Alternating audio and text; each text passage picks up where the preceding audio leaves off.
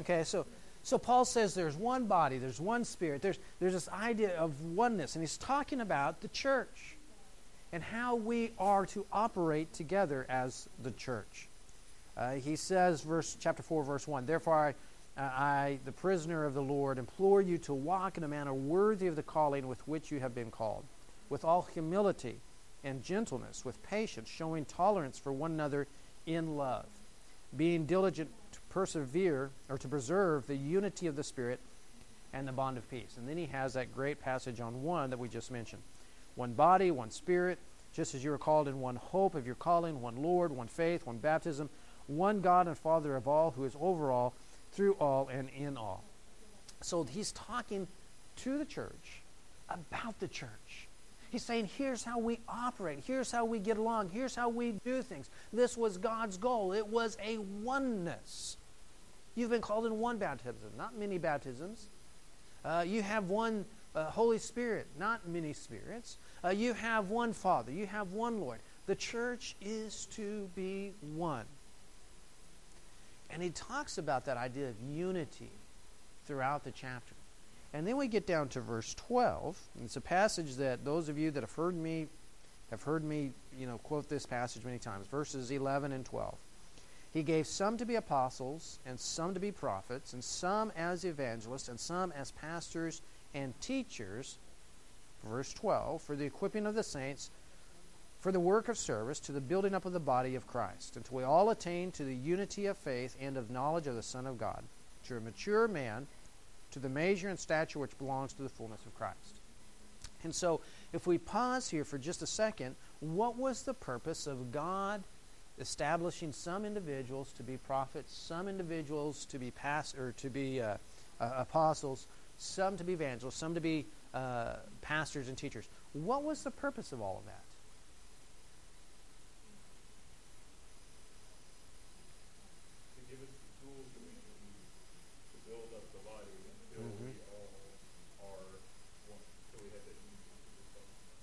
Absolutely. I like the way you said that, to give us the tools. He says the equipping of the saints until we reach that unity of faith and that unity of knowledge and we become the mature man of Christ. As a church, we have those things. Some of you are history buffs. Some of you may not be history buffs. But, there was the Army of the Potomac, which I think was... my history buffness just went away. But I think it was during the Revolutionary War. Or maybe the Revolutionary War.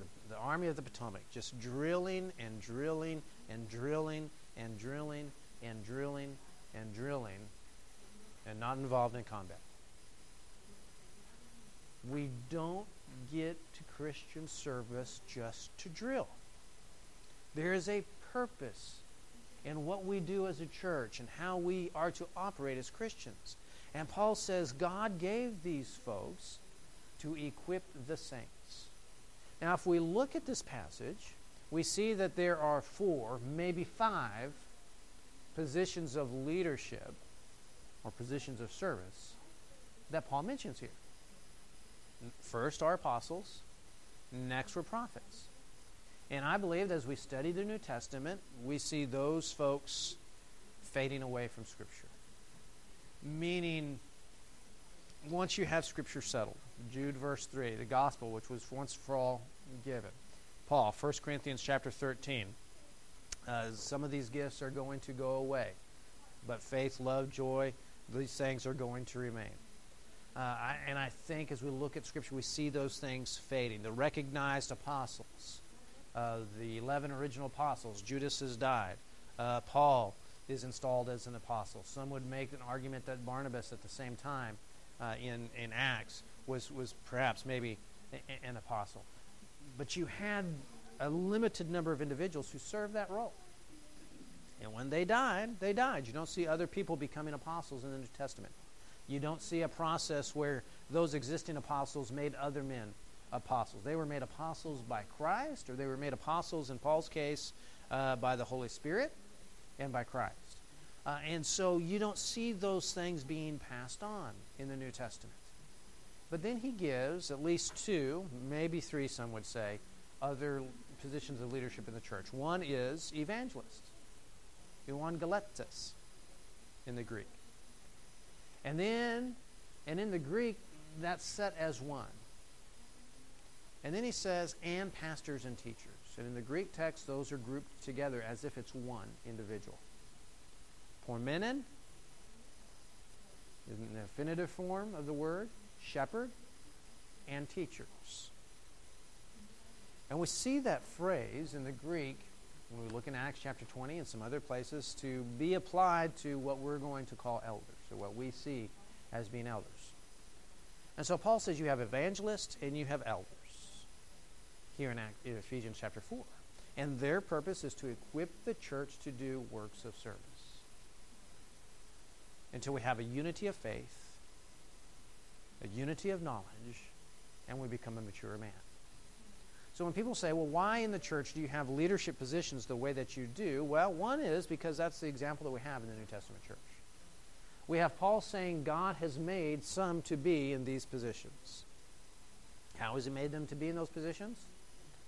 Okay, that may be something harder for us to identify, but Paul says, look, God has appointed some to be in these positions. God has put some in these positions for this purpose, to equip the saints. Okay? And so we see these in the early church. When we look in the book of Acts, we find, first of all, that after Jesus' resurrection, the apostles seem to be the ones who lead the church. And really, that makes sense. Okay, Paul tells them, Jesus tells them rather, in Acts chapter 1, go to Jerusalem and wait until what I'm sending comes upon you. So they go and do that. And then Acts chapter 2, the Holy Spirit comes on the apostles as tongues of fire. Not being tongues of fire, but as tongues of fire. Comes on them, sets them apart. They're miraculously able to speak in languages they've never studied before. They've never learned. And as we witness that day of Pentecost in Acts chapter 2, we come down to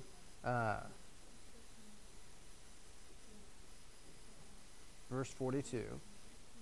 And it says they were continually devoting themselves, that is, these new Christians, were continually devoting themselves to the apostles' teaching and to fellowship and to the breaking of the bread.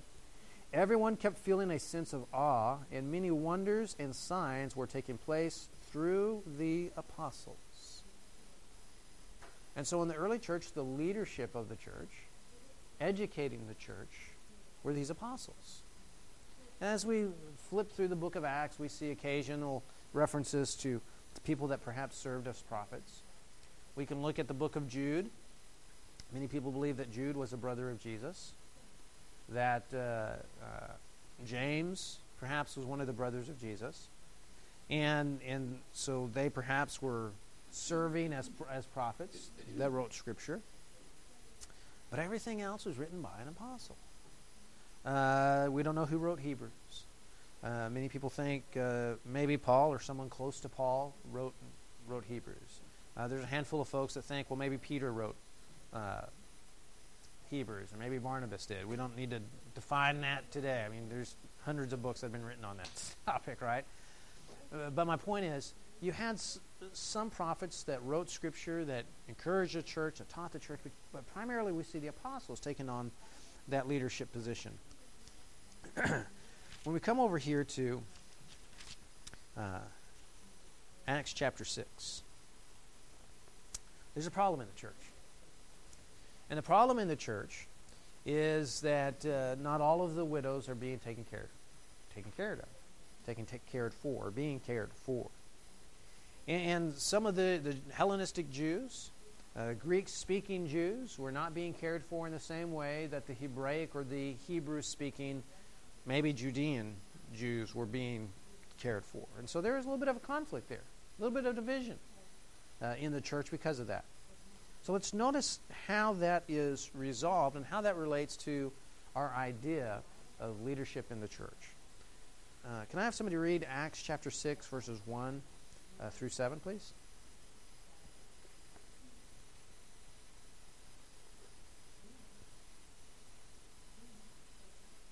already have that? Okay, go ahead, Nancy.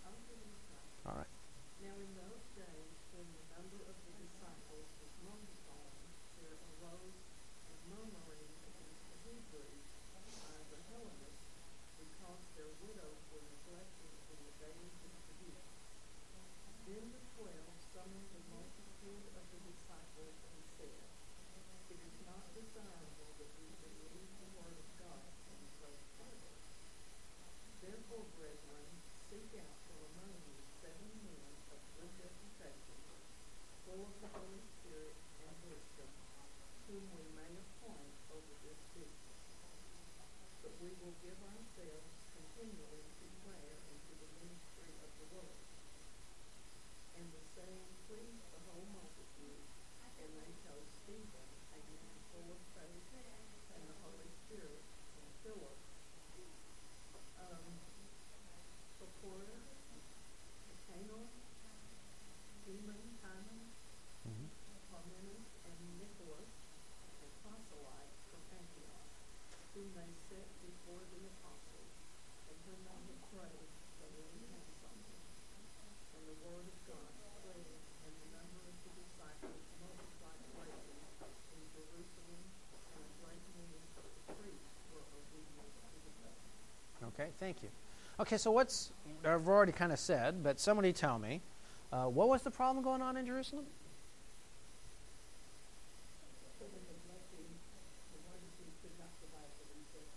Okay. Yeah, the widows who needed to be cared for weren't being cared for, okay? And how did the congregation respond to that?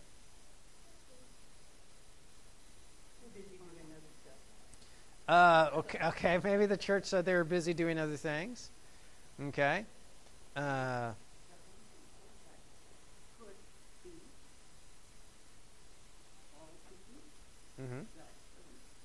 Okay. Eventually we get to having 7 people that are able to take care of that need, right? Notice the steps that took place. Okay. Number 1, in verse 1, a complaint arose on the part of the Hellenistic Jews against the native Hebrews because they weren't being overlooked. Okay? So first of all, the congregation lets it be known. Hey, some of these folks aren't being cared for.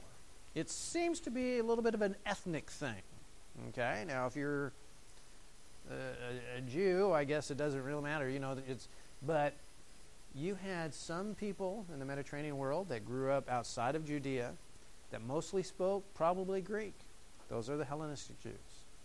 And then you had people that probably grew up in Judea, and maybe even more specifically Jerusalem, who probably could still speak the native Hebrew.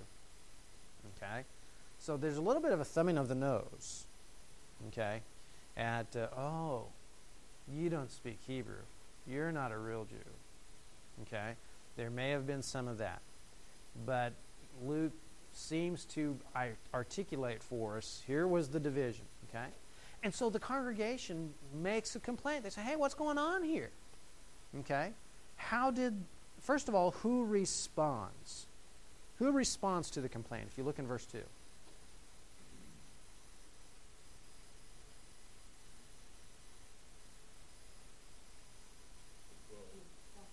Okay?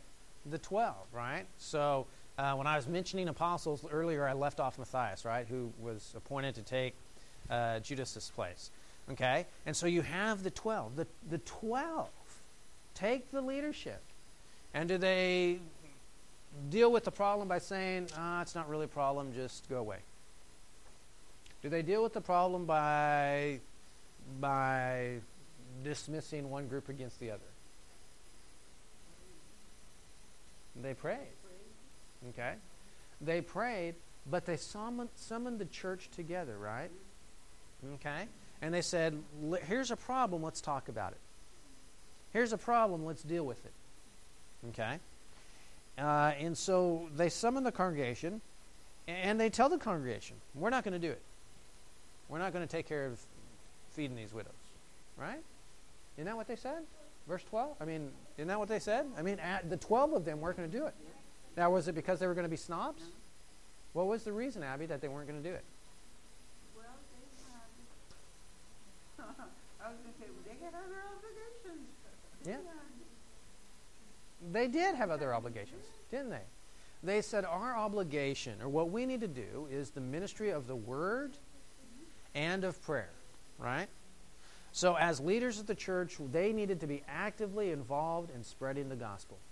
Now remember, the word apostle, by the way, means one sent. These were men who had been appointed by Jesus specifically to go and preach.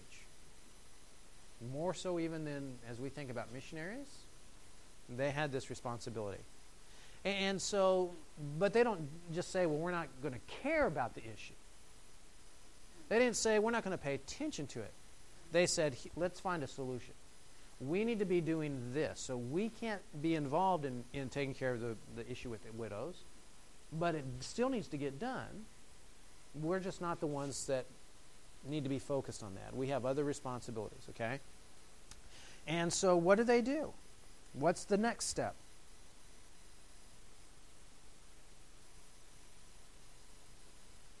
It's not desirable for us to neglect the word in order to serve tables. Therefore what? Yeah. They tell the congregation, you go and look among yourselves. Select from among yourselves 7 men.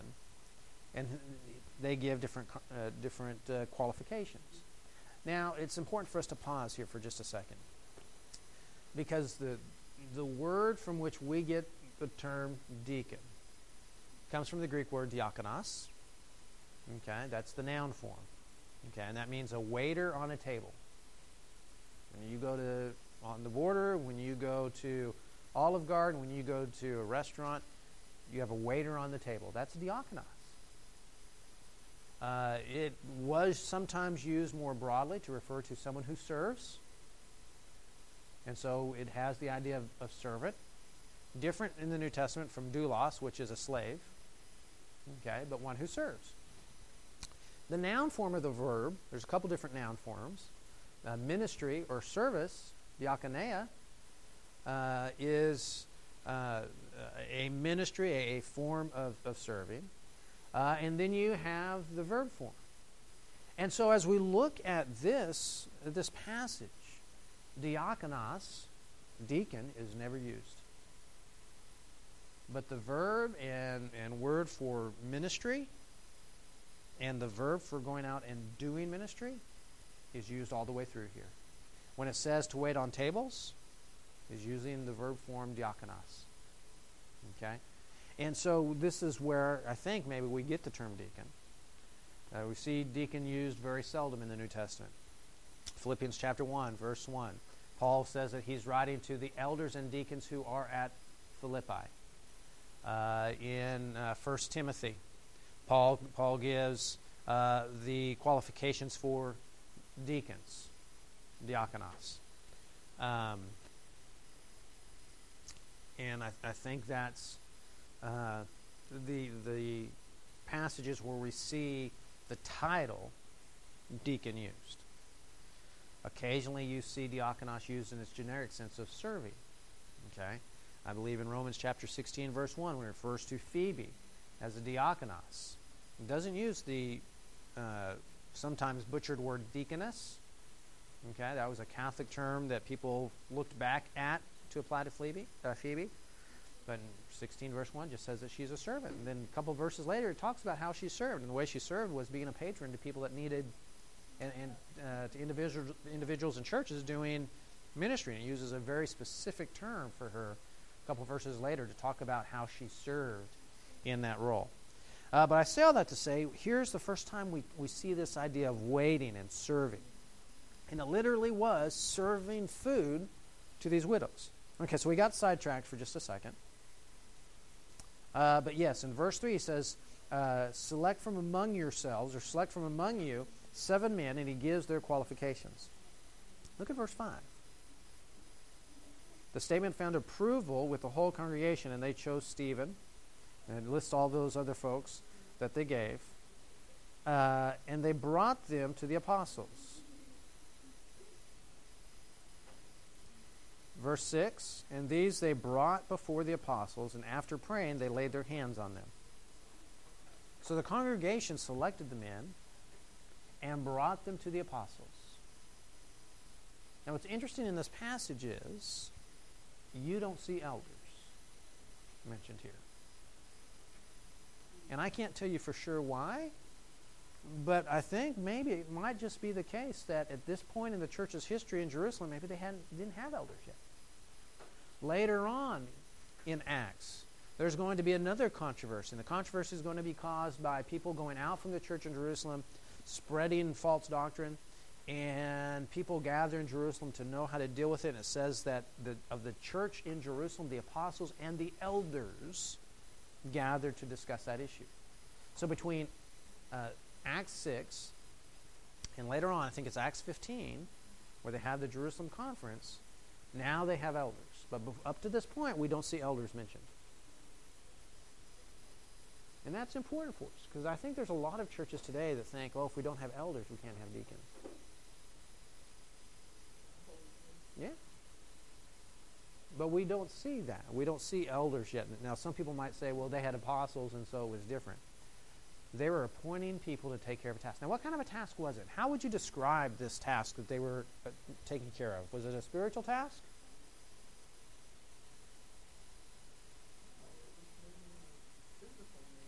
Yeah, it was meeting a physical need. It was a real need. It was a physical need. Now, were these godly men that they put in charge of this task? Did they have spiritual qualifications? Absolutely. And so they had these qualities to themselves. And yet they were taking care of a physical need. And the purpose of having them do this physical work or take care of this physical need was so that the apostles, if you look back again at the text, verse 4 I believe it is, was so that the apostles could devote themselves to prayer and to the ministry of the word.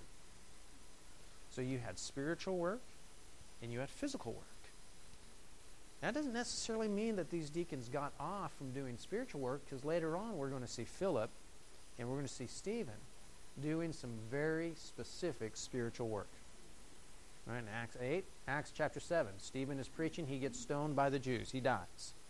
Acts chapter 8, Philip goes down to Samaria and preaches there. I don't think that's Philip the apostle, because later on the apostles hear about his work and they send two of the apostles down to follow up with those folks.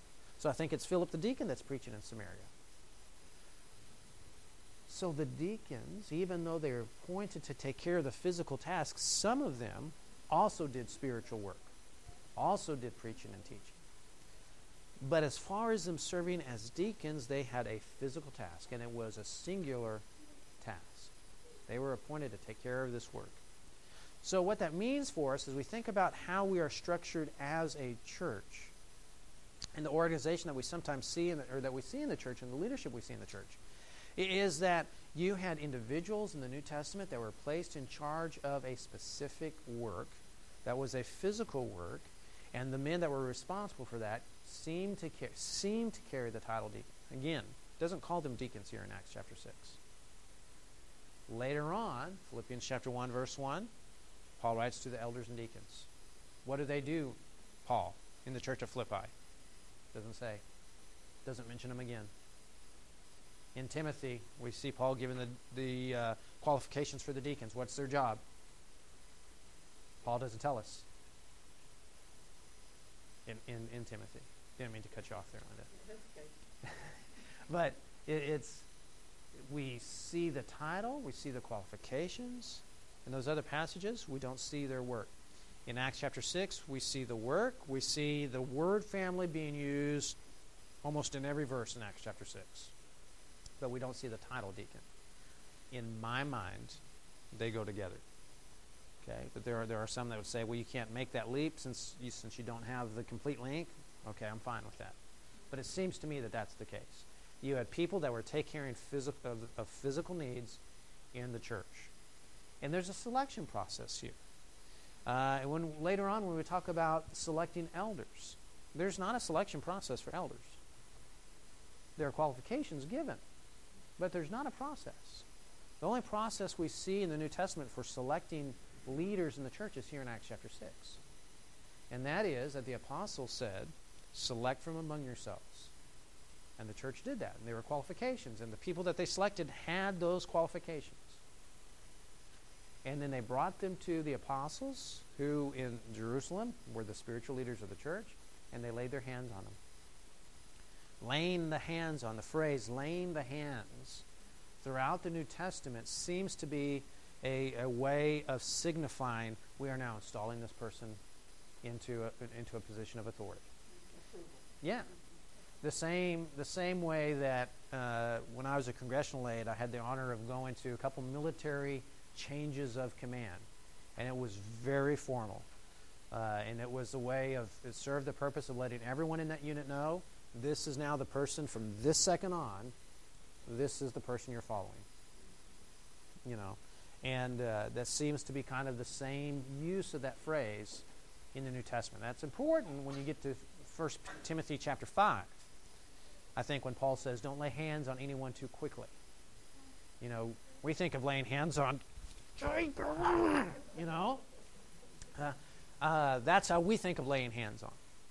But in the New Testament, it seems to be installing someone in a position of authority. And Paul says to Timothy as the evangelist in Ephesus, don't lay hands on anyone too quickly. Okay? And so here we have, I think, the installation of deacons, and we see the kind of work that they do. I once had a deacon tell me he was going to pull rank on me in a ministry that we were working on, kind of coordinating things together. He didn't like certain things, and he actually said, "I'm going to pull rank on you," and I thought that was very interesting. But anyway, I digress. I probably have to edit that out of the tape. But anyway, Well, that's you know, something that people let titles go up to their head. yeah, And you're supposed to be humble to be Yeah. doing that. yeah, absolutely. So, And you know, the thing is, you know, in many congregations today, we get the idea that deacons are sometimes a lower ranking elder. You know, the elders are upper management and deacons are lower management. You know, that's almost the way that we approach it, because we have such a business model in our country. We are so economically centered in our country that that's really how many churches see it. And they're two completely different things. And you can have someone that is a wonderful deacon, well equipped to do a particular job, that's simply not qualified to be an elder. And you know, it does give us the opportunity to see how someone is working. You know, Paul does say in 2 Timothy, or 1 Timothy, I believe, when he's talking about deacons, take note of those that serve well. You know, so we do that, but sometimes we treat it as a management, you know, corporate ladder. Go ahead, Linda. but that doesn't really, those that serve well doesn't mean just deacons. Could be, It yeah. means- Yeah, it means the whole congregation, Mhm. in my Mhm. idea. Yeah. But to me, the structure that they were laying out as they went through this with the establishment of deacons Mhm. is to provide the unity and the ability for the congregation to have security to know what to do in certain situations, Mhm. because then they know where to go. Yeah. If there's defined areas where some are responsible, then that should be an asset Yeah. to the congregation. Yeah, absolutely. And so again, we look at the circumstance here in Acts chapter 6. You had some widows that obviously were being cared for, taken care of, and some that weren't. So what did the apostles say? Find people of good reputation. You know, if we look at this the qualifications again, verse 6 or verse 3 rather, good reputation, full of the Spirit and wisdom, whom we may put in charge of this task. Okay? And so they had to be of good reputation, and they had to have wisdom. And the apostles were going to put them in charge of this task. They were going to be responsible for that specific task. So the elders, or the apostles rather, didn't have to worry about it anymore. They knew the problem was being taken care of, And they knew that these men were going to be responsible men to go and get that specific task done. And they didn't make a bed decision.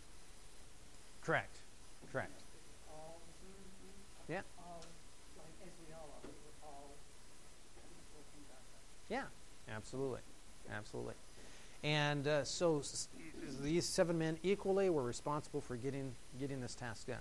Now, it doesn't tell us any more about how they got it done, the steps that they took, but collectively as the 7, they were responsible for getting this work done, and they did it. You know, so the only reference, I think, to the work of deacons that we see in the New Testament. And it was supposed to relieve the burden on the spiritual leaders of the church, the apostles, so that they could go and do the spiritual things that they needed to be doing. So, before we move on, does anyone else have a comment or a question or a statement they want to make?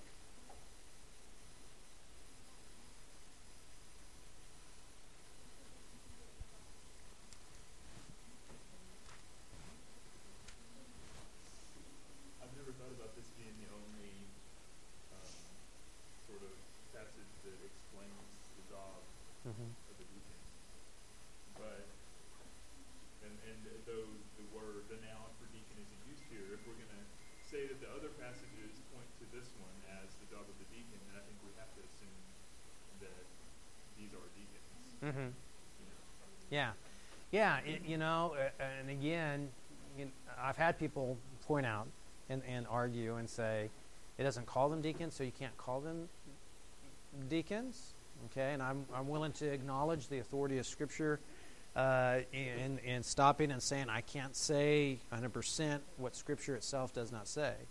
But throughout Acts chapter 6, it uses all the other words in the word family. For ministry, for serving on the tables, all of those are either diakone or some of the other words from that family of words. And so it seems to me that that's what they are. But, I mean, yeah, you look at the rest of the New Testament, nothing given for the work of deacons. So I think this is the example for us. We're already out of time. I can't believe that. And so we'll pick up with church leadership next week. Read ahead for next week, if you will, Acts chapter 15, verses 1 through 21. And then we'll go ahead and read verse 22. Well, just read Acts 15, 1 through 29. Acts 15, 1 through 29. And we'll pick up there next week. Thank you. Appreciate your attention.